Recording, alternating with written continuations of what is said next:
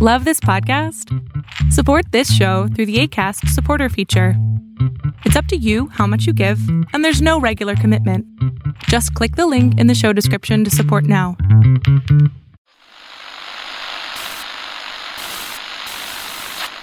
Nine, 12, 10, 28, 2, 23. This is Deep State Radio, coming to you direct from our super-secret studio in the third sub-basement of the Ministry of Snark in Washington, D.C., and from other undisclosed locations across America and around the world. Hello and welcome to the latest episode of Deep State Radio. I am your host, David Rothkopf, and I'm joining you today from the far end of Long Island. Somewhere out here also is our usual Thursday co-host, Ryan Goodman. You're on Long Island too, right, Ryan? I am, David, yes. So we're nearer to each other. I'm feeling a lot of positivity in the force as a result. And we are joined by, in Washington, D.C., we have Dr. Kavita Patel, formerly of the Obama administration, practicing physician, Brookings. I mean, she's extremely busy. I saw her on MSNBC yesterday. Hi, Kavita. Hi, David. Hi, everyone. And also, I think in Washington or thereabouts, we have Jeremy Konyndyk, who was also in the Obama administration at USAID and is now with the Center for Global Development. Hi, Jeremy. Hi, David. Good to be here. Are you in Washington or thereabouts? Is that correct? Just outside, Tacoma Park, just over the line. Yeah, no, that's across the line, definitely across the line. And then we have trying to look at the background, Zoom tells all, David Sanger, maybe in Vermont. Are you in Vermont, David? I am in Vermont. Sorry, it's raining out or I'd show you the cows. No, it's very nice. And your background is very august. Yeah. And so we are here That's today. what we are in Vermont. We're august. yeah, exactly. We are here today to talk once again about COVID. The President of the United States has decided to do a daily briefing again. He's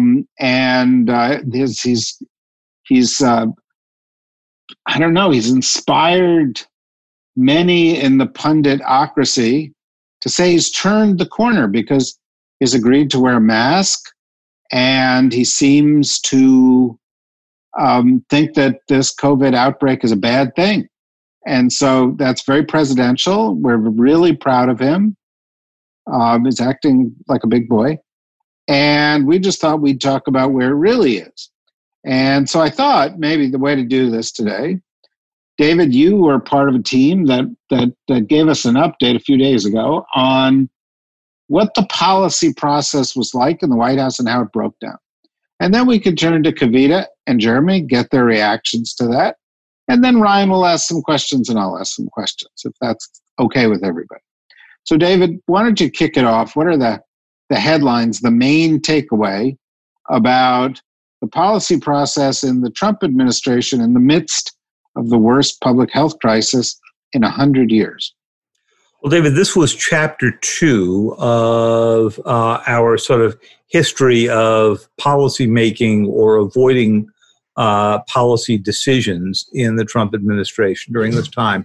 You may recall that in early April, we wrote a fairly lengthy reconstruction of how the president avoided the issue in January and February, how he got angry at cabinet members and Center for Disease Control officials who were warning people to get ready for a bigger problem. And then how he was sort of reluctantly dragged into the decision to announce sort of the first stay-at-home actions. What we tried to do here was pick that up and say what happened from March through June. And the answer was that there were a couple of critical weeks in April that ended up setting the stage for the resurgence we've seen in the past couple of weeks. This period started around Easter when the president told the nation that he was going off to Camp David to make the biggest decision of his presidency, which was when was the right time to reopen. But when he got down from Camp David, he didn't make the decision. Instead, what he wanted to do was kick the entire thing back to the governors, make the announcement that he had given all of them all the tools they needed, the testing, the ventilators, the PPE, and now it was up to them to do this individually. And what was astounding about our reconstruction of the discussion was that there was sort of no realization or no acknowledgement, at least, that this is an issue that, of course, runs across state lines, and that having each governor make their own decision was an invitation to later spread. We also spent a lot of time examining Dr. Deborah Birx and the kind of presentation she was making, and illuminated in this reporting the split between her and her mentor, Dr. Tony Fauci. Dr. Fauci is not a great believer in models. Dr. Birx believed very heavily in the University of Washington model, and then also in the thought that we would follow the path that Italy did, fast up, sharp down. In fact, New York City... Trump went along with that because he's always been a big believer in models. That's right. So usually swimsuit models. That's right. But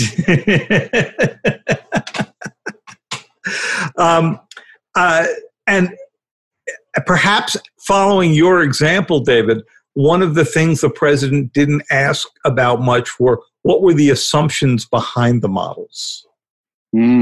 Always an important question to ask, no matter which kind of models you're following out here. Mm-hmm. And in this case, they were looking at University of Washington modeling that showed that right around now, we would be down to very few infections and very few deaths.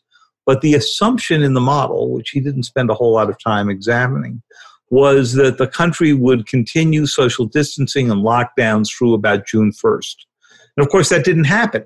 In fact, as soon as the administration announced its own recommendations for when states should reopen, 2 weeks of declining infections and other standards, he immediately began undercutting it by making announcements like liberate the states, let them free, let them get back to work. And his interest in letting the states make all of these decisions has now shattered on the issue of what happens if the states decide to keep their schools closed. In fact, last week he was threatening to hold back federal funding from any school that didn't reopen, which doesn't sound a lot like pushing the decision-making to the states. So, Kavita, sounds like everything's perfect in paradise, huh? Oh, no question about it. And I pulled up the incredible article, and I think I described this to some of the colleagues because there are some friends that Jeremy knows and that I know that are quoted in here as well. This is, just to me, it was one of the most well done and balanced pieces, but that illustrates kind of these characters, and they're really You don't have to say that. I know. David is here. I know. I'm trying not to let too much get to Vermont. They've got a lot of gas there anyway. So I'm going to leave it. I'm going to leave that be. All the cows. But it brought out so much of what I think some of us who have worked inside the administration have kind of been puzzled by, because you have a president who's spreading misinformation. And it's painted as if almost all these science advisors and people are just kind of these kind of helpless, supplicants in a way, when in fact there's quite a bit of enablement. And I think there's so much more depth to this, and the article brings it out. And just to get to your point more candidly, the interchange between some of the governors, where the governors had to call, Governor Newsom in particular, that was very real. And that conversation where Governor Newsom had to say, like, can I please have some more supplies? You guys are doing a great job. You could extend that to health system CEOs, very prominent names, who have to do the same thing, and all had to feel, and I think still to this day, by the way, feel that they have to kind of beg for whatever scraps they can receive. And if they were to dare to look to dare to make any public statements about the lack of federal support, then they would have this mighty rebuke upon them. And that I know exists today. Florida has a hospital in Miami where they have said that the feds have said that Governor DeSantis has what he needs. Governor DeSantis has said, no, we don't need anything, and the feds are in line. So you can't help but obviously believe that there's a partisan element to this. There's not even transparency around it. And there's so much to get into, but there's a concern is that so much of the pride of the executive branch are kind of the people who work in mostly unknown people. And here you see what's interesting about Dr. Birx is as you see someone who's been a dedicated kind of career servant with people in the Obama administration. Jeremy, I'm sure, has crossed paths with her, who had high regards for her, but what's taken on kind of this bizarre personality development where she's been eager to please the president. And I feel like that's something that I see as a theme, even amongst some of the other very kind of solid career servants that are in these agencies. But it's very, candidly, very troubling. Indeed it is. Jeremy, what was your reaction? Yeah, very similar. I mean, I think Dr. Birx comes off quite poorly in the piece, and with good reason. What struck me reading through, and it's something that I've been concerned about with her role there for some time, is the degree to which she was presenting the president almost more with political advice than scientific advice. The IHME model from the University of Washington, I think, is a great example of that. So, as David said when he was recounting the article, she chose to make that the centerpiece of how she would brief on what was happening with the outbreak, and using that to project this confidence and this expectation that things were going well. And it's not just, I think, that she didn't sufficiently tell the president about the assumptions that were within the model. I think it's very clear that she chose that model because it was the most optimistic.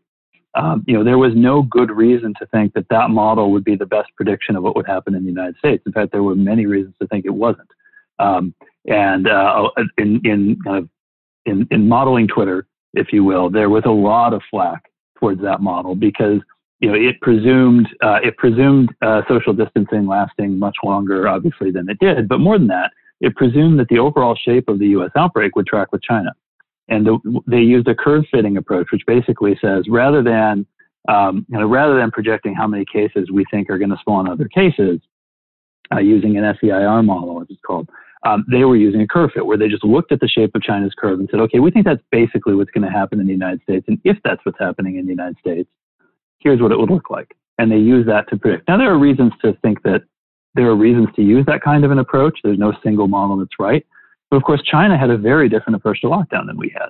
They were much more rigorous. They were not allowing people to even leave their houses. They were shutting down industries. They were delivering people food in their apartments. People were not going outside their homes in Wuhan. And of course, they had massively higher levels of testing per capita and massively higher levels of contact tracing per capita. So there were all sorts of reasons to think that precedent would not really tell you what's going to happen in the United States, but that was what that whole model was built on. So even a cursory look, and I read the assumptions paper for that model when it came out, and as did many other scientists who criticized it for these reasons, it was very clear that was limited in how much it would predict the U.S.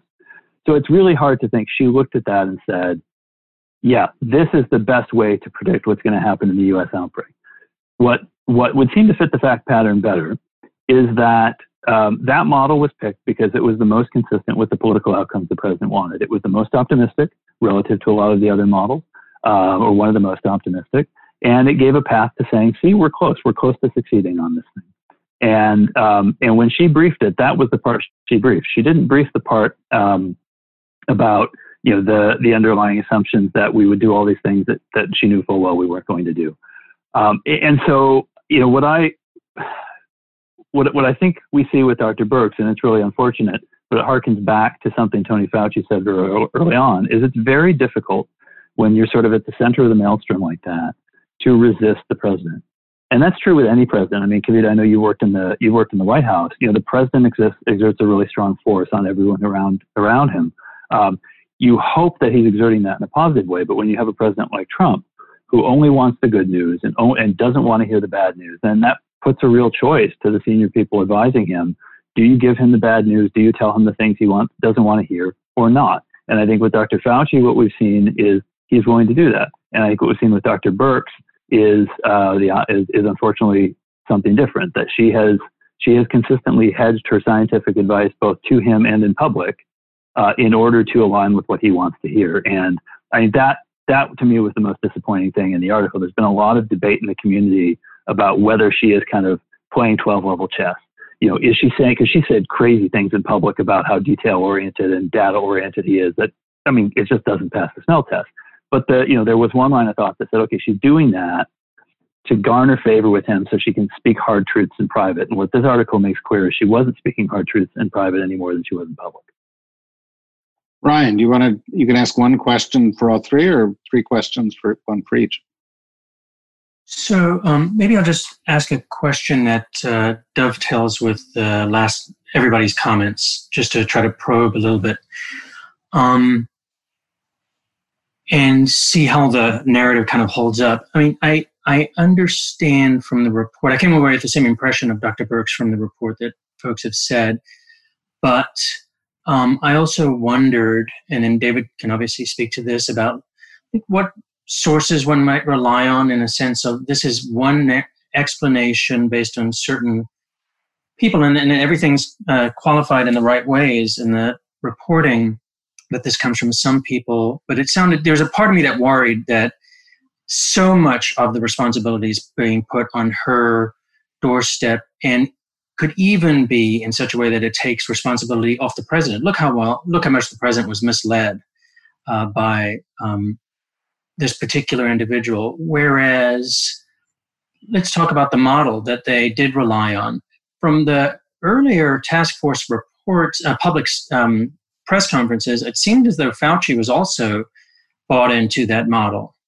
And when Birx presented it, he was alongside her in saying that this was their kind of primary vehicle. So, does that not add to the narrative to some degree as to what's happened here?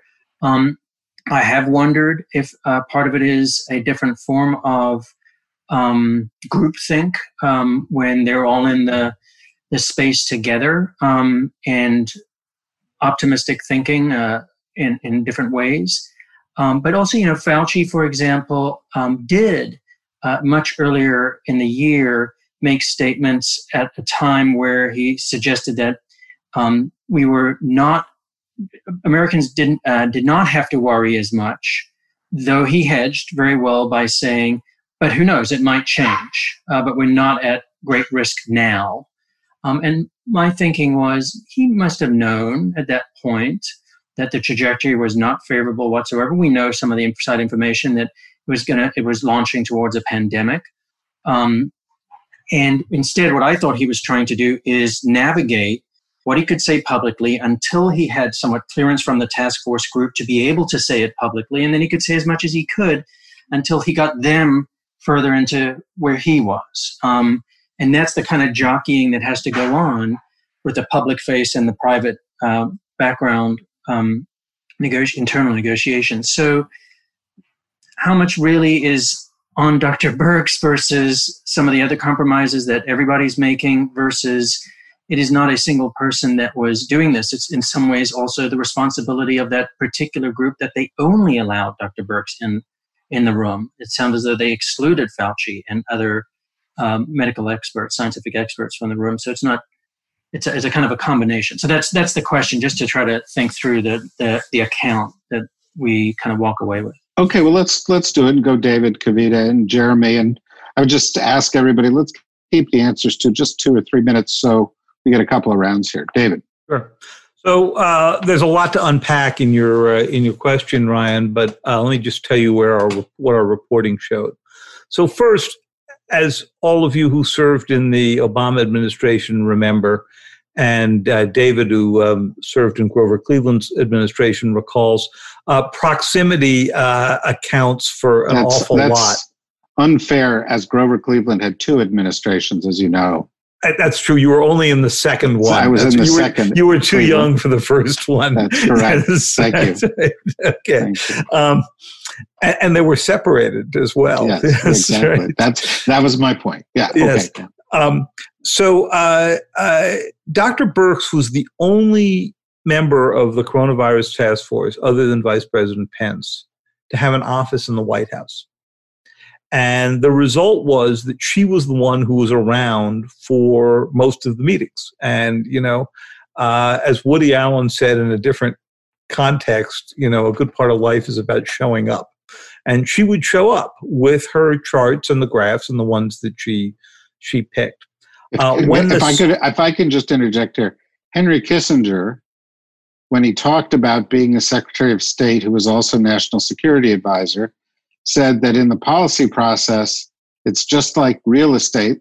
And the 3 things that matter most are location, location, and location. Yeah, that's absolutely right. So it's notable that she had an office down in the West Wing and had a small staff there of economists and others who were running these numbers for her. When they put together the April 16th guidelines to the states, the ones that the president approved and then dismissed so quickly, Dr. Fauci saw it for about an hour and a half before it got publicly released. And so did other members of the coronavirus task force. So they didn't have a whole lot of input time into those. He didn't have a lot of objections to it as long as people actually followed it and the president backed it up. But it was not like this was sort of well developed. Over time, as you saw, the coronavirus task force, which was filled with the medical professionals and Dr. Fauci and so forth, fell more and more out of favor inside the White House. In fact, to the point that we reported that it was going to be disbanded. This was news to the president, although it had been engineered by his chief of staff. And then the president decided to extend this task force, not because it did such great work, he said, but because it was popular, right? It was important for them to be able to get out and communicate. As for the models that were picked, I don't think there was anything wrong with the University of Washington models. In fact, they adjusted pretty quickly as it became clear that people were not going to go follow them.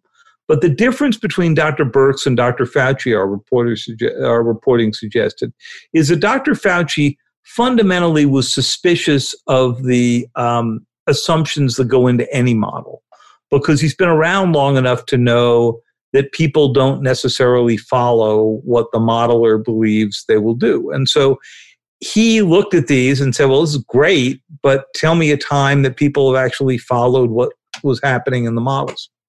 And that was a particularly important thing to stress inside a White House that wanted everyone to come to a certain conclusion. And with a president who is not likely to say, well, bring me the underlying numbers, let's go through these. And why does page 17 disagree with the assumption that we're seeing out on page 42, right? That's not the Donald Trump we've come to know and understand. So it was particularly incumbent on the coronavirus task force and Dr. Birx as its leader and Mike Pence to go do this. And then the final big problem, I think, came. Well, I agree with everything you said about Dr. Fauci early on in the process. But later on in the process, he was the one saying, hey, look, if we don't get the behavior right, we may have to go back into lockdown, and nothing will be worse for the economy than that. And that was when people began to try to keep him off of the networks.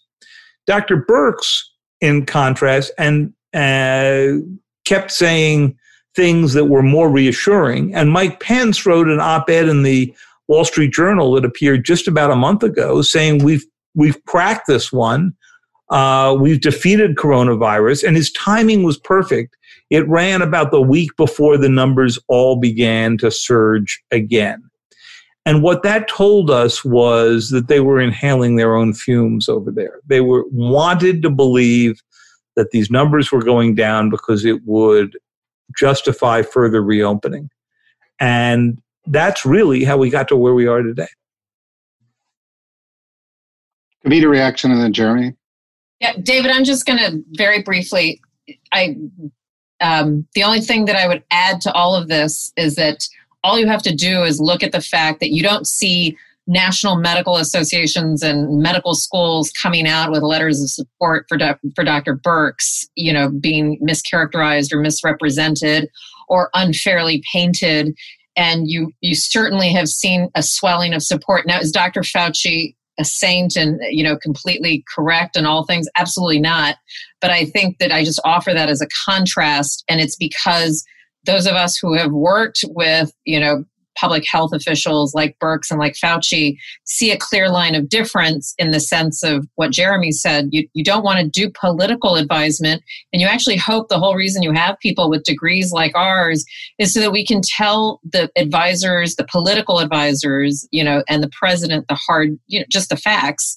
And then their hard job is to kind of do something with that as a political kind of set. That's what David Axelrod did, right? So I would just offer that all you have to do is look at the contrast between kind of the outcries when you saw what was critical about, Fauci or Birx or Fauci v. Birx. And then the only thing I'll just do to add a little bit of added thought that wasn't in the New York Times piece, but kind of the inside baseball conversation has been, who really has it out for Birx? I mean, the reporting is factual and very clear, but you got to wonder, look at all the players, right?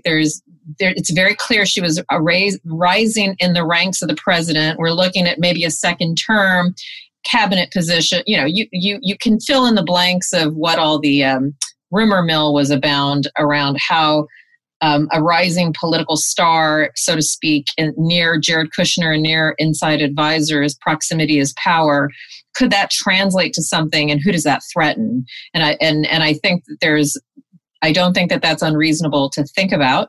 And that also adds to why you didn't see certain people prominent in the administration themselves coming forward and saying, I believe everything she says. I stand by all of that. She's the most, she's the strongest advocate for the medical community inside these briefings. You notice what you didn't see, and I think that's important. But Kavita, it is important to note that while they didn't come to her defense, we were very heavily criticized and charged with fake news by the press secretary, Kayleigh McEnany, who came out with an ad hominem attack on the Times reporting. And then by the president himself in this conversation yesterday with Fox News, who then reassured everybody that Dr. Birx had given him excellent advice, and then went on to say that she was amazing because she could do 15 different things with scarves. I do recall that. And there is not, again, I think for anybody who wants to be critical, fake news, this and that, again, just look at the fact that when Fauci was criticized, I mean, my own medical school, we all had letters, petitions, the editor of the Journal of the American Medical Association, for goodness sakes, so, and you just contrast that with the actions around Dr. Birx. And of course, we did offer Dr. Birx several opportunities to be interviewed. She declined them. We sent a series of 26 or 27 questions a few days before the story appeared. They answered 2 or 3 of them. Well, David, if it comes down to your credibility or Kayleigh McEnany, I know where I know where you vote too, David. That's all. You'd be surprised. It's all you, David. It's all you. Jeremy? Yeah, I think Ryan's point about not getting too caught up in the secondary characters here is really important, because ultimately it is the president who sets the tone. And I think that's one of the really kind of tragic things almost about this story is, Dr. Birx, prior to this, was one of the most highly respected public health experts in the government and even in the country. And she was appointed by the Obama administration on the basis of excellent work she'd done throughout her career. So she is someone who clearly, under the right leadership, flourishes and does tremendous work and was a strong leader. And so I think you have to look at what's happened to her in the Trump White House and say that's not just Dr. Birx. That's Dr. Birx in the context of a hugely problematic leadership culture in the White House. And I don't doubt that if you took her, if you took the president out of the equation, I suspect you'd see quite a difference from her. And it is difficult. Ryan's point about Dr. Fauci as well. In February, he did make statements in February that, at least as they were being heard by the public, seemed to underplay the risk. That saying things like the risk to the American public is low. At that time in February, it was, but certainly that was not a long-range prediction.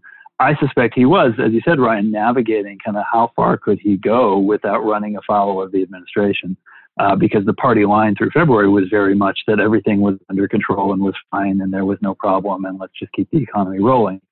So everyone has to navigate those kind of headwinds in this administration, but different people manage them differently. And there was an interview that Fauci did with Politico in late February or early May or March, where he said, it's very difficult. You don't want to go to war with the president, and it is very difficult. And I've seen good people do it. It's very difficult to tell the president what he needs to hear rather than what he wants to hear.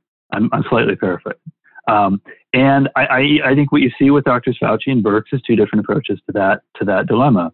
Fauci has done his best to continue telling hard truths to the public and seemingly within the administration, and he has been marginalized for that. Dr. Birx has taken a different tack, and there's been some speculation that maybe they've intentionally had a good cop, bad cop thing going on. I don't know.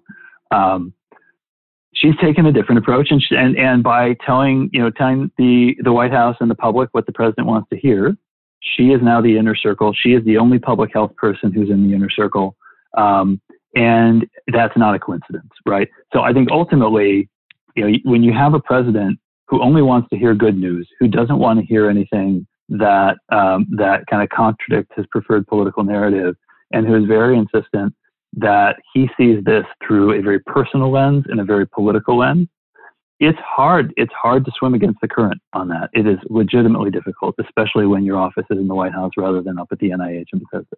And so, I have some sympathy for Dr. Birx on that score, as much as I really object to how she's handled her role. Consistently what we've seen with this administration on COVID is that they shape their scientific guidance to meet their political preferences. So you see that in the choice of models, you see that in the guidance on school reopening, you see that in the guidance on reopening of religious institutions, where CDC had one set of guidance, the White House vetoed it and sent out something very watered down. And you see it very clearly in the state reopening process, where as the reporting said, the objective there was to push the political risk onto the governors. The objective there was not to have a coherent national approach to ending the virus. It was to push the decisions onto the governors, and that positioned the president to basically bash them if he felt they were reopening too slowly, and bash them if it all blew up in his face, because ultimately they were the ones making the decisions and not him. And when that is the overarching atmosphere in the White House, it is very, very difficult to give good public health advice. And so I think that is what Dr. Birx has run into. And, unfortunately, I think that's what she's kind of bought into and how she's approached her role, at least based on some of her public statements and based on this reporting. Well, I think that's a really important point. And as somebody who's written a lot about how White Houses work, at the end of the day, it's the guy who's sitting at the head of the table, or someday, hopefully, the woman who's sitting at the head of the table. It's the president. Yep. And right. Someday somebody's going to write some interesting history of this administration about how different people of different qualities of character responded to toxic leadership. Because the way Jim Mattis did, or Rex Tillerson did, or H.R. McMaster did, it's very different from the way John Bolton did, or Tony Fauci did, or Mike Pence did. And it's telling, and there's some important analysis to be done. Anyway, we've got about 7 minutes, and so I'd like to go to all four of you, and I'll start with Ryan. And just sort of say, given where we are in this crisis right now, which was not projected in any model, what is worrisome to you the most? Just to briefly summarize it, this past week, almost every day, there were 60,000 cases, some days 70,000 new cases. We crept up from A few weeks ago, 600 people dying every day, 500 people. We're back up to 1,200 people dying each day. It looks like the death numbers will continue high for a while. It looks like school is in jeopardy. A lot of things in the fall are.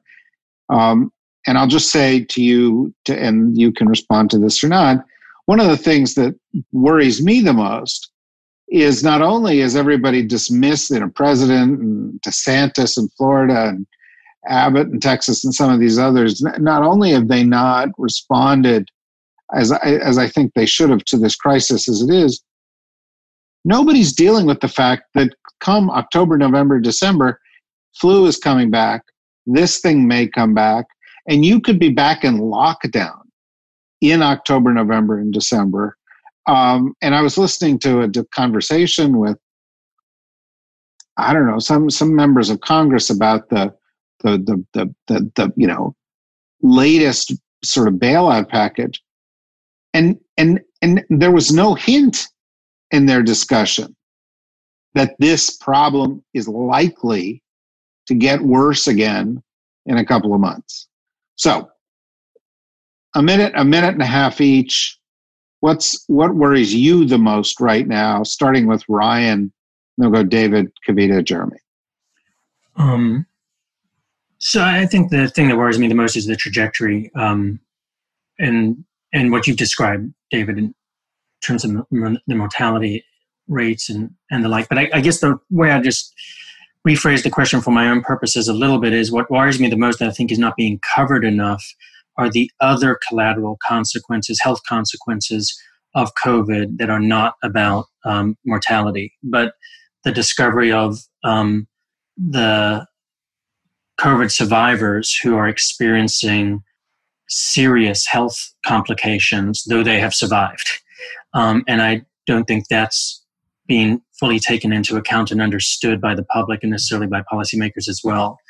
And I know some of those cases anecdotally, but the fact that I know so many cases anecdotally worries me as well about how widespread that is, with people suffering from extraordinary levels of fatigue, for example, plus other kinds of lung complications and the like. That's really going to also impact the ability for anybody to come back from this in terms of how the economy does and how people's health or public health issues are being taken into account. Thank you. David? Well, first, while we've been having this discussion, the president has made a decision to cancel the Republican National Convention. And I think that reflects growing awareness inside the administration that there's only so long that you can say, don't pay any attention to what's happening here. Remember, he moved it from North Carolina because the governor would not give him an assurance that people couldn't be jammed into the convention hall and wouldn't be required to wear masks, and then moved it into a state that is one of the great hotspots right now and has now had to cancel the entire thing. So I think that there is the beginning of recognition inside this administration, belatedly, that if there is a big revival of coronavirus in the fall, or it just continues at the current rate, there's no question that he will be blamed for underreacting. And I think the big question now is, will he be blamed for reacting far, far too late? And will that reaction be fulsome enough? I think that what worries me the most about heading into this is that we still don't understand an awful lot about the transmission rates. And we've lost our chance to bring this down during the summer to the point where you would nearly kill it well enough that you could take some risks in the fall. And now I don't think we're going to be willing to take those risks. We probably shouldn't be. And the economic impact of that is going to be huge. Kavita? Yeah, just briefly, making room in hospitals and getting PPE just so people can die, I mean, that doesn't seem like a great strategy. And it feels like all of what we're talking about, from the staffing, the advice, and even canceling the RNC. I mean, who on earth thought we could hold the RNC in Jacksonville, Florida, like a period, much less when you've got record deaths. So you're missing the point here. The president is being very presidential. This is extremely, it's a mature Trump finally coming to grips. I'm sorry. So I'll just say, we still have a 7-day turnaround for test results. We are back ordered to get rapid, testing like kits out because they're just so damn expensive and you can't produce enough of them.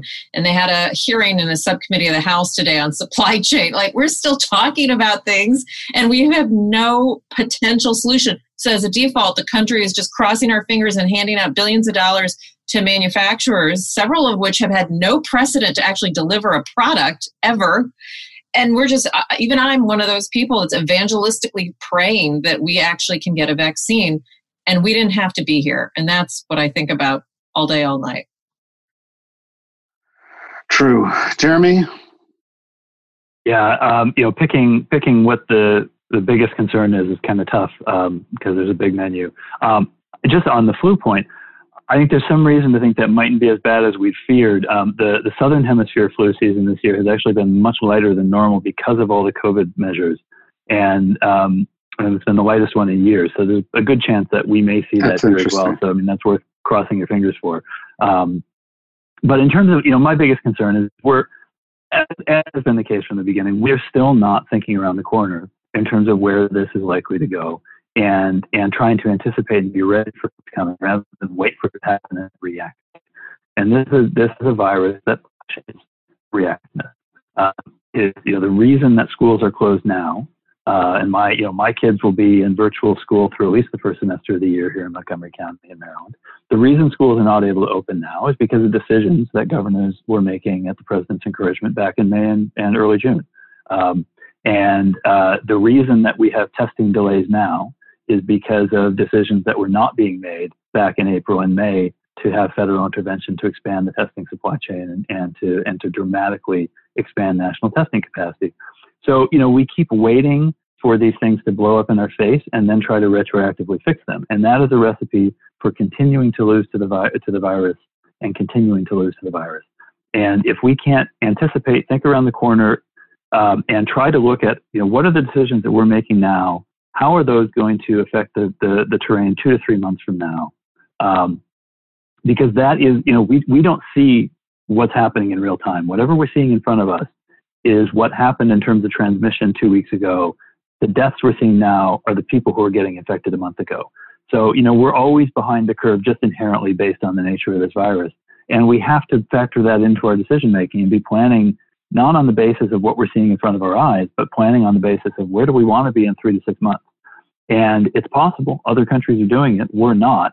And, on everything from, the president only now saying, okay, yeah, wear masks, only now saying, yeah, okay, probably not a good idea to hold a convention in Florida. Those are decisions that were obvious months ago. And he's only making them now. And as long as he remains months behind on very basic decisions like that, we're going to keep losing. Yeah, no question about it. This is one of the great problems we've got. It was hinted at in the Times article we were talking about at the beginning, is the president, quite apart from his toxic personality and management style, is guiding this by looking in the rearview mirror. He's not looking ahead. We are looking at lagging indicators and responding to the lagging indicators too late. And so we are well behind the curve, and that has a huge cost in a crisis like this. Fortunately for our listeners, they have the opportunity to hear from experts who are able to look ahead, who are able to provide them with kind of insights that each of you has been providing them with. And hopefully we'll have you back again soon, and hopefully the news will get somewhat better. In the meantime, I hope all of you out there who are listening will join me in thanking Dr. Kavita Patel and Jeremy Konyndyk and David Sanger and Ryan Goodman.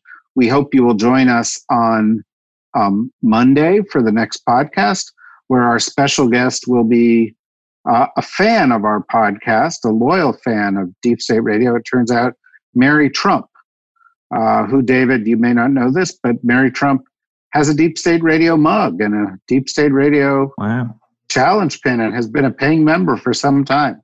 I've been walking around Vermont with my Deep State Radio mask. Yeah, well, exactly. Yeah. Well, so she's gonna be joining us Monday. I think there may be another special guest on Monday. And for more and to learn about what else we've got coming, go to the dsrnetwork.com. While you're there, get one of those masks, get one of those mugs, and become a member and help support this and these kind of conversations. It doesn't cost very much, and it helps us enormously. Thank you very much, everybody, and stay healthy.